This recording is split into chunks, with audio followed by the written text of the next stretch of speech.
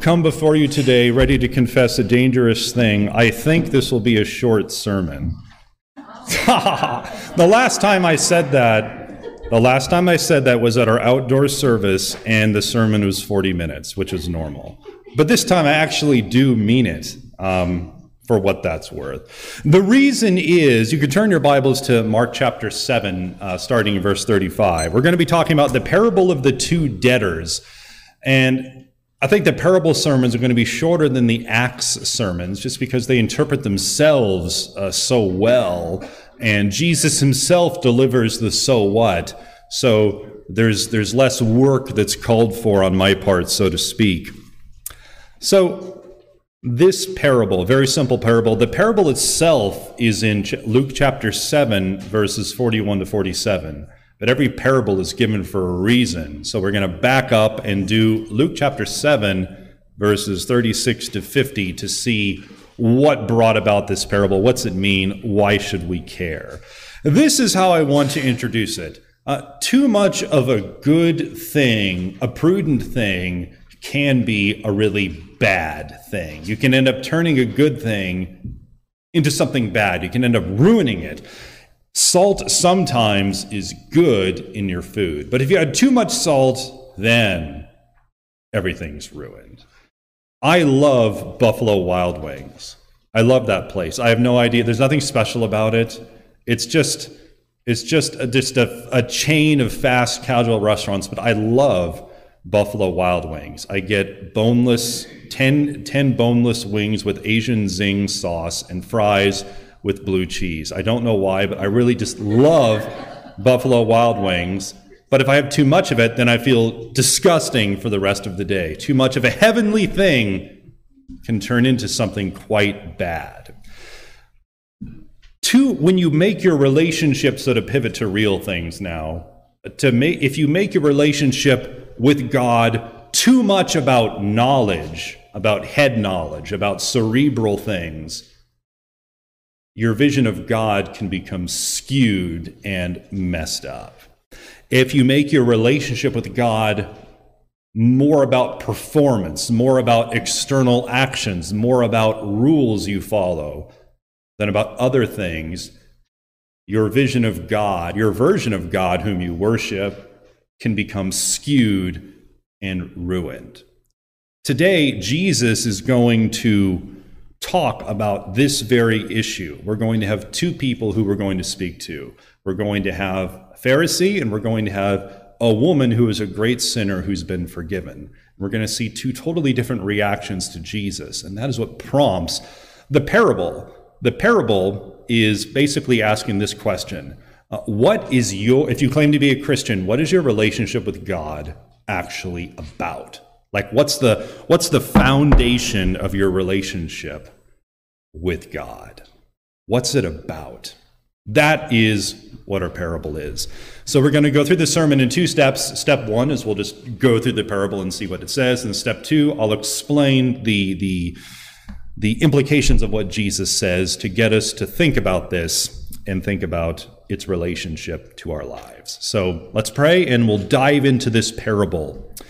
Dear Lord, we come to you today in Jesus' name. Please open our hearts, open our eyes, open our minds. Help us to brush aside any tendency we have to think the parable applies to the other guy.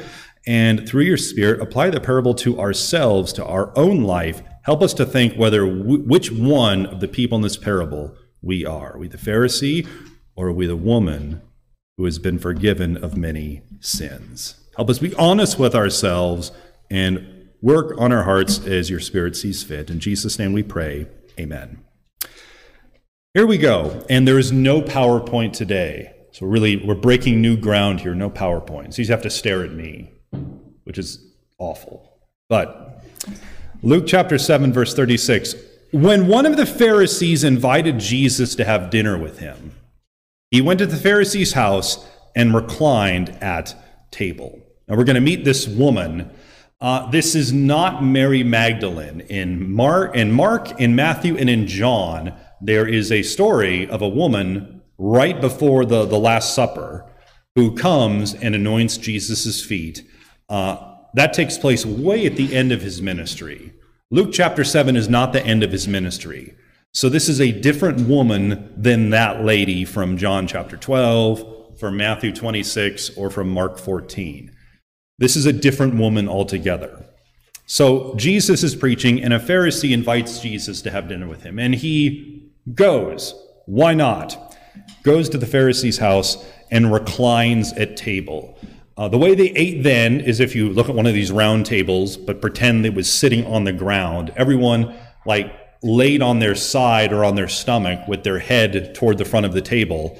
And so the perimeter was just a bunch of feet going around a table. Everyone's zooming in on the table so they can reach for the food and everything, laying down on the ground. They have the table or whatever you want to call it is on the ground. So there's no chairs. So they're all laying down, facing the table or the mat or the rug or whatever, and their feet are all behind them in a circle. A woman in that town who lived a sinful life learned that Jesus was eating at the Pharisee's house. So she came there with an alabaster jar of perfume. So this is not Mary Magdalene. No one knows what this woman's issue was. Many people like to assume she must have been a woman of the night, a prostitute. I think that's projecting a lot. It just says she lived a sinful life. Women can commit other sins than being prostitutes. I don't know what the obsession is with trying to pinpoint her sin. She lived a sinful life. That's all it says. No idea what it is. Who knows? It doesn't matter. She lived a sinful life. And this is not like our houses today where it's all buttoned up, the garage door is closed, the windows are closed, the door is locked. These are houses that are built in more of an open plan so you can see inside and go inside. And it's not like our houses now. So she learns that Jesus is there, and she feels so compelled to go visit him that she, probably because she heard him preaching in his public ministry, she goes into the house anyway with an alabaster jar of perfume. And as she stood behind him at his feet weeping, she began to wet his feet with her tears. And she did not crawl under the table to find his feet. They're reclining, facing the table, and their feet are all behind them. That's why it's written this way. She's approaching him from behind, from the doorway, and she's kneeling down at his feet, which are stretched out behind him. So she's crying so much that tears are dropping all over Jesus' feet. Then she wiped them with her hair, kissed them, and poured perfume on them. When the Pharisee who invited him saw this, so this is important. Read the reaction that this guy has. He never says it out loud. There's a lot of things we think that we never say out loud, but he thinks it inside. When the Pharisee who'd invited him saw this, he said to himself, if this man were a prophet, he would know who is touching him and what kind of woman she is, that she's a sinner.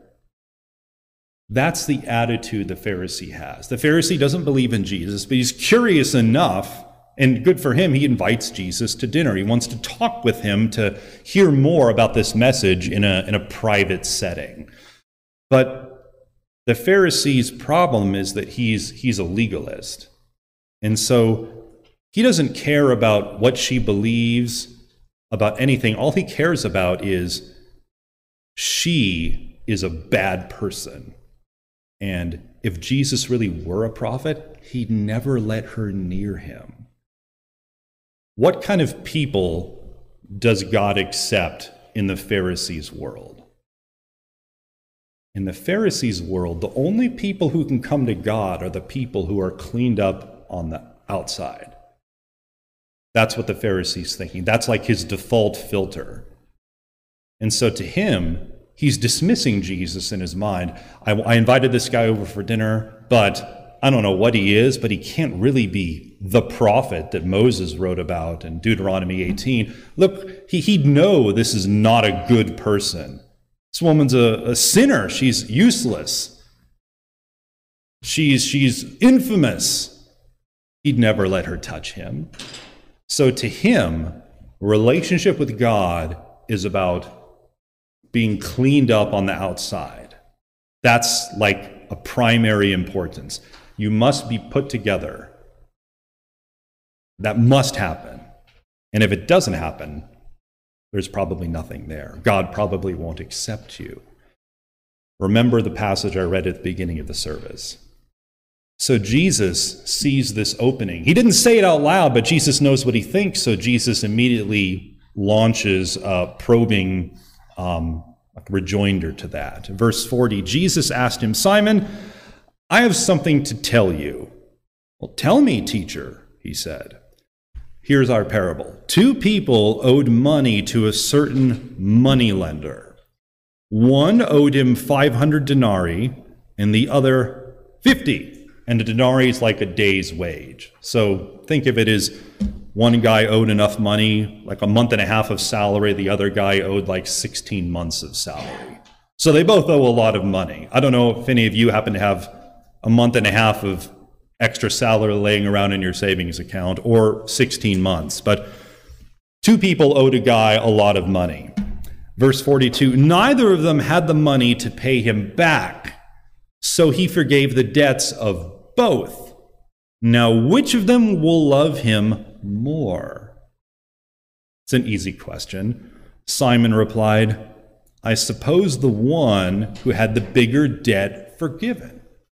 "You've judged correctly," Jesus said. Then he turned toward the woman and said to Simon, "Do you see this woman?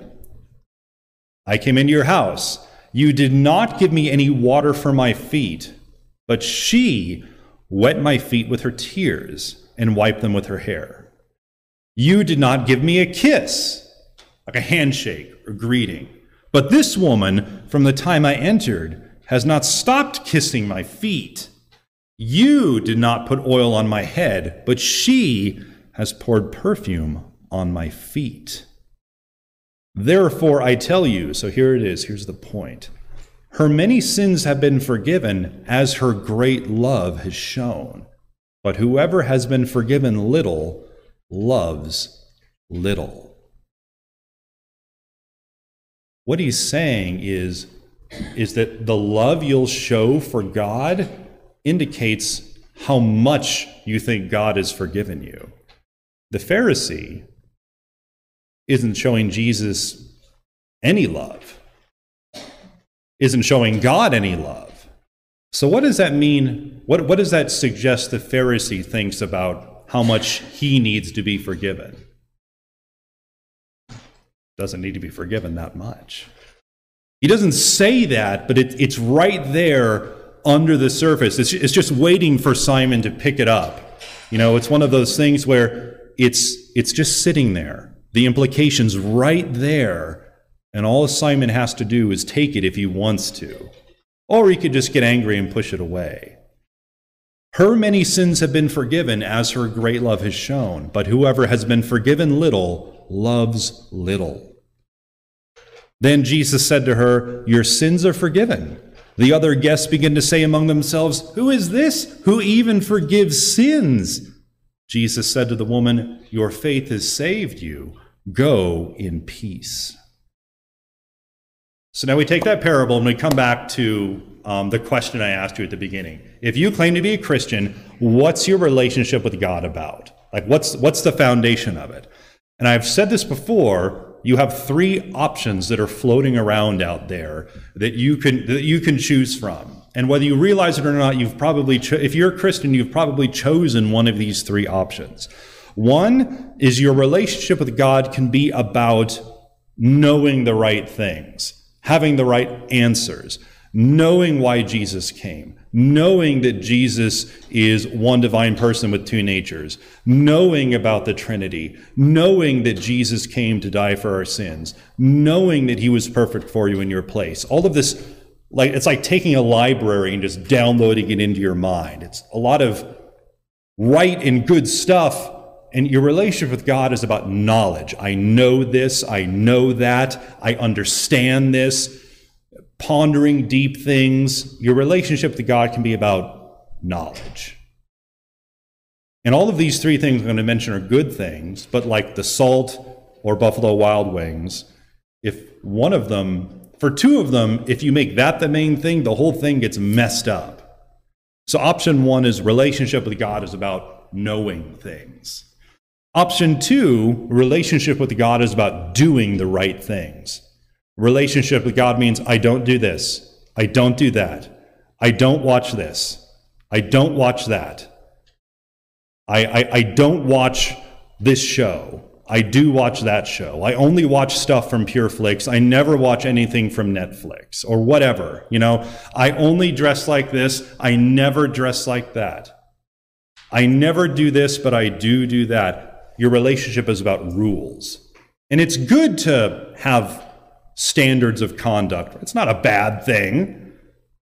But if your relationship with God is all about rules, like the Pharisees, what does God look like to you? What is the version of God that you project to other people if your version of God is a God who sits there making sure that you've gotten all the rules correct?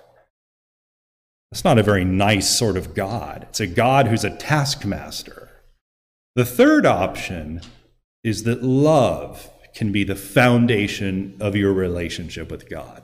I love God because of everything he's done for me. And then that love produces, I want to know more about him. That love produces, I want to do what he says. But those two things are not the foundation. The foundation is, I love God. And because of that, the other things follow. It's the third one that should be your foundation. Love. Is that the Pharisee's foundation? The Pharisee in our parable, when he saw the woman washing Jesus' feet, what is the Pharisee's foundation? His foundation is she can't be part of the family. She hasn't cleaned herself up yet. She hasn't cleaned herself up. Only when she cleans herself up can we even discuss whether she's fit to be near the prophet. The Pharisees, it's about rules. People have always been tempted to ruin the simplicity of the gospel by making salvation about performance. Salvation equals performance.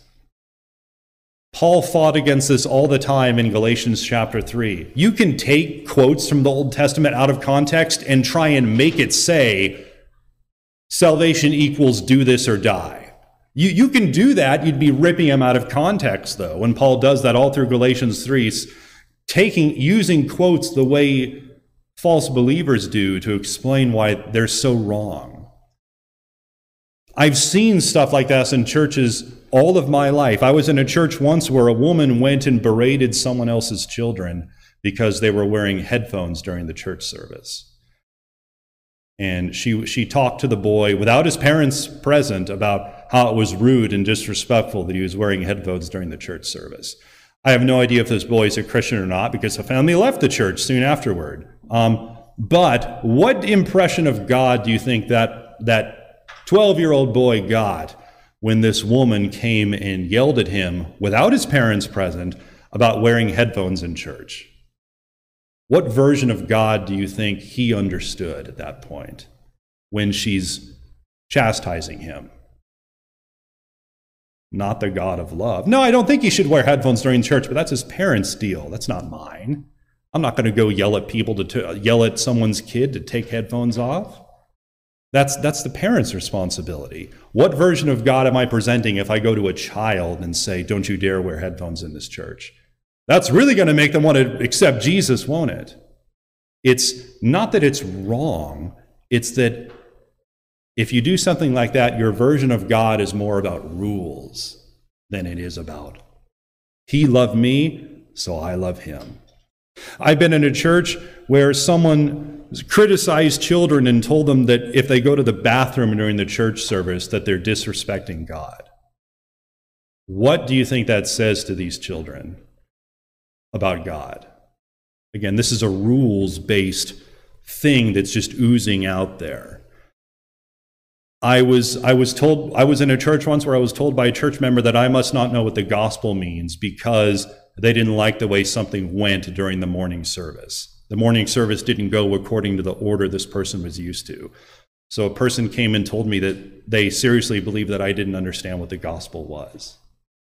This is a rules-based thing, and it's so easy to slip into without thinking about it.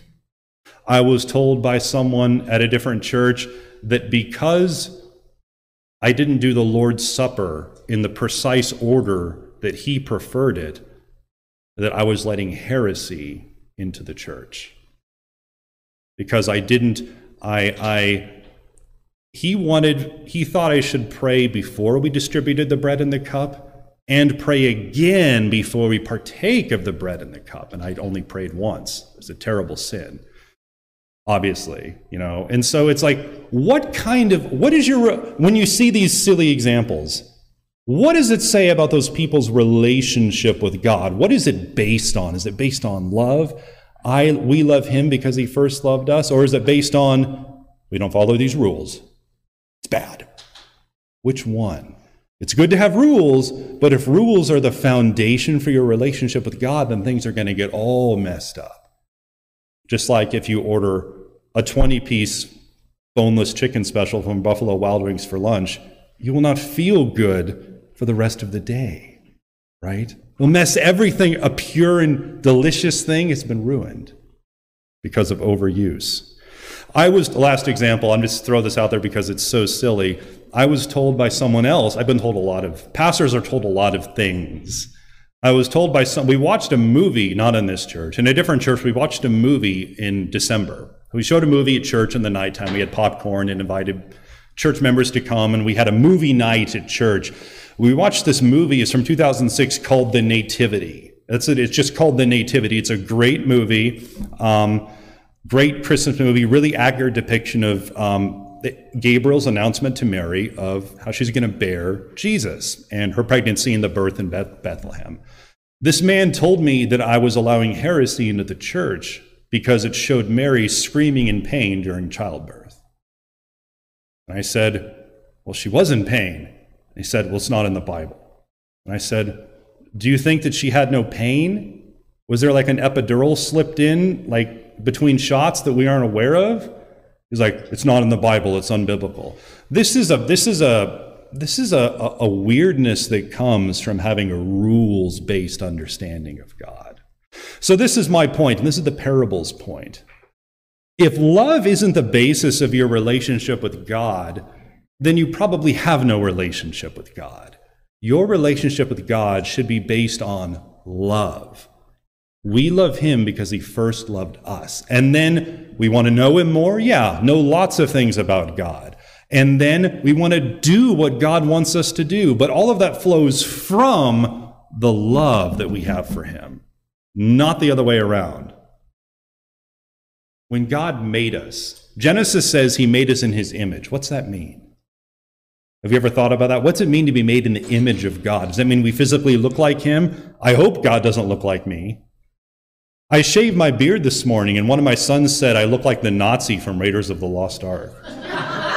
The guy who got the medallion burned in his hand, the Nazi. I was like, what is that supposed to mean? So I hope God does not look like me, right? So it's not God is a spirit. He doesn't have a physical form, so there is no physical resemblance. It's not that God looks like me, thank goodness, or thank God, I should say, that he doesn't look like me. Some people think the image of God is that we rule over things like God rules. We have dominion over the animals. We're in charge of things in a way that cats think they're in charge of things, but they're not in charge of things. That's how we're in the image of God. We have the mind, we have the knowledge, we have the capacity to rule that a cat does not have, no matter how much it likes to think it does. What image of God really means is we're the only creatures who God made to have a relationship with him. Cats cannot have a relationship with God. All dogs are not going to heaven, and they do not have a relationship with God. They can't know God. They can't respond to God. Your hamster can't respond to God. Your pet snake cannot respond to God. Only we, alone among all of God's creatures, can respond to him, and only we were made to have a relationship with him.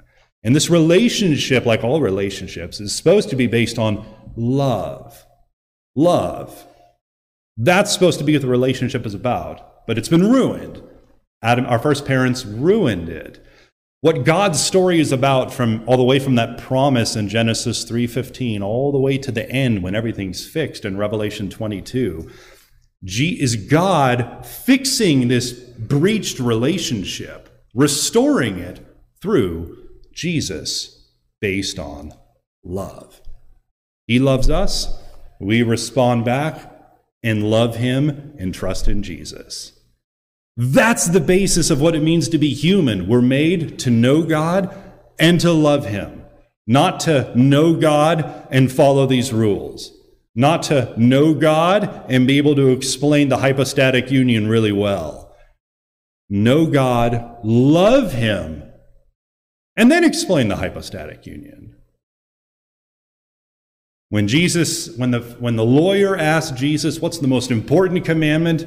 He said, love the Lord your God with all your heart, soul, might.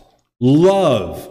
With everything you have, love God, and then love your neighbor as yourself, because that flows from the first. If you love God with everything you have, you'll want to do what he says. And guess what he says? We're supposed to love one another. That flows from the first. So, two things to think about. If you think relationship with God is all about rules, then you don't know what the Christian life is really, really about in the end. So this is a test. So let's leave the clouds. This is a test. A simple question. How would you answer this question, like reflexively? This is the question. Do transgender people go to hell? If you say yes, if that's your instinctive yes, then without realizing it, you're thinking of a relationship with God as based on rules. Transgenderism is wrong, and God doesn't like it, and God wants it to not happen. But you don't go to hell because you're confused about your gender, because you're confused about who you want to sleep with, or because you're a really rude, reckless driver. You go to hell because you reject God's offer of love and forgiveness through Jesus. If you accept Jesus, relationship with God is not about right practice. It's not about being cleaned up on the outside. It's about love, which then produces a transformation from the inside out. That transformation is the fruit of the love. It's not the cause. It's not the other way around. The tree produces the apple. Love for God will transform your heart and your life, and so then he'll work on purging things out of your life, like transgenderism, gender confusion, sexual confusion. He'll work on you slowly, maybe really slowly, maybe fast, to change your heart and mind so you'll change your behavior to match who he's made you from the inside out. But if your immediate reaction is, do transgender people go to hell? And you say, yes, you're thinking like the Pharisee. As long as you're straight, you're going to heaven? No, it has nothing to do with that. It's about Jesus. Love for God then produces right actions and right belief. So when we see this parable, you have two different fates. The Pharisee, Luke 7:39. When the Pharisee who had invited him saw the woman at his feet, he said to himself, if this man were a prophet, he would know who's touching him and what kind of woman she is, that she's a sinner. That's faith number one. God will accept you if you just clean yourself up. That's why Paul, when he's arrested, he calls the high priest who's interrogating him a whitewashed wall. Why? Because he looks very pretty on the outside, but inside, he's full of dead men's bones. But on the outside, he's so pristine. He looks so put together, but he's not. It's all external. It's all fake. That's one faith. Or you have Jesus' comments, Luke 7:47. After he tells this parable, he says, therefore I tell you, her many sins have been forgiven, as her great love has shown. But whoever has been forgiven little loves little. If you really know what it means for Jesus to forgive you for your sins, you'll love him. You'll love him. The more you understand how much he's forgiven you, the more you'll love him. Maybe you're like me and you don't show much emotion, so you're not going to cry all the time and show your love that way, but you love him. I think I've told you before, I used to have a pastor who would cry during every sermon. It was like a game. I would wait and guess, when will he cry during this sermon, right? I'm not that guy. So I don't show emotion by crying. I'm not talking about the outward show, but the inward feeling. The more you understand how much God has forgiven you, the more you'll love him. And that love produces action, produces change in your life. This Pharisee, his view of God is all about rules. That's why he's not a loving person. But this woman, she's full of love because she realizes, maybe even that day she's been rescued from her sins as Jesus is preaching. She understands. And so she's responding with love in a way that was appropriate for her. If you claim to be a Christian, what do you think your relationship with God is about? Is it most about knowing the right things about God? Cold, intellectual, really cerebral? Is it most about, I must do the right things the right way? Rigid, external, no heart, all about the whitewashed wall that we put up in our lives for other people to see, regardless of what's going on behind the scenes? Or is our relationship with God most about love, gratitude, thankfulness? In the mid-'80s, Tina Turner put out a song asking, what's love got to do with it? She said, if you're familiar with the lyrics, she said love had nothing to do with it. It's nothing but a second-hand emotion. Tina Turner was wrong, I want you to know. Your relationship with God has everything to do with love. Love has everything to do with it. The more you realize that God has forgiven the debt you could not pay, just like the debtor in the parable, the more you'll love him in return, and that's what love has to do with it. Should be the foundation of your relationship with God. Something that Pharisee didn't understand here, hopefully he did understand it. And hopefully we can understand it as we think about our life, who Jesus is, and our relationship with him. Let's pray. Dear Lord, we come to you today in Jesus' name. We thank you for who you are. Thank you for your Son. I pray that we would base our relationship with you on love and not first and foremost on externalism and not first and foremost on all the things we might know about you. Help us to love you and let those other good things flow from the love that we have for you because you first loved us. In Jesus' name we pray, amen.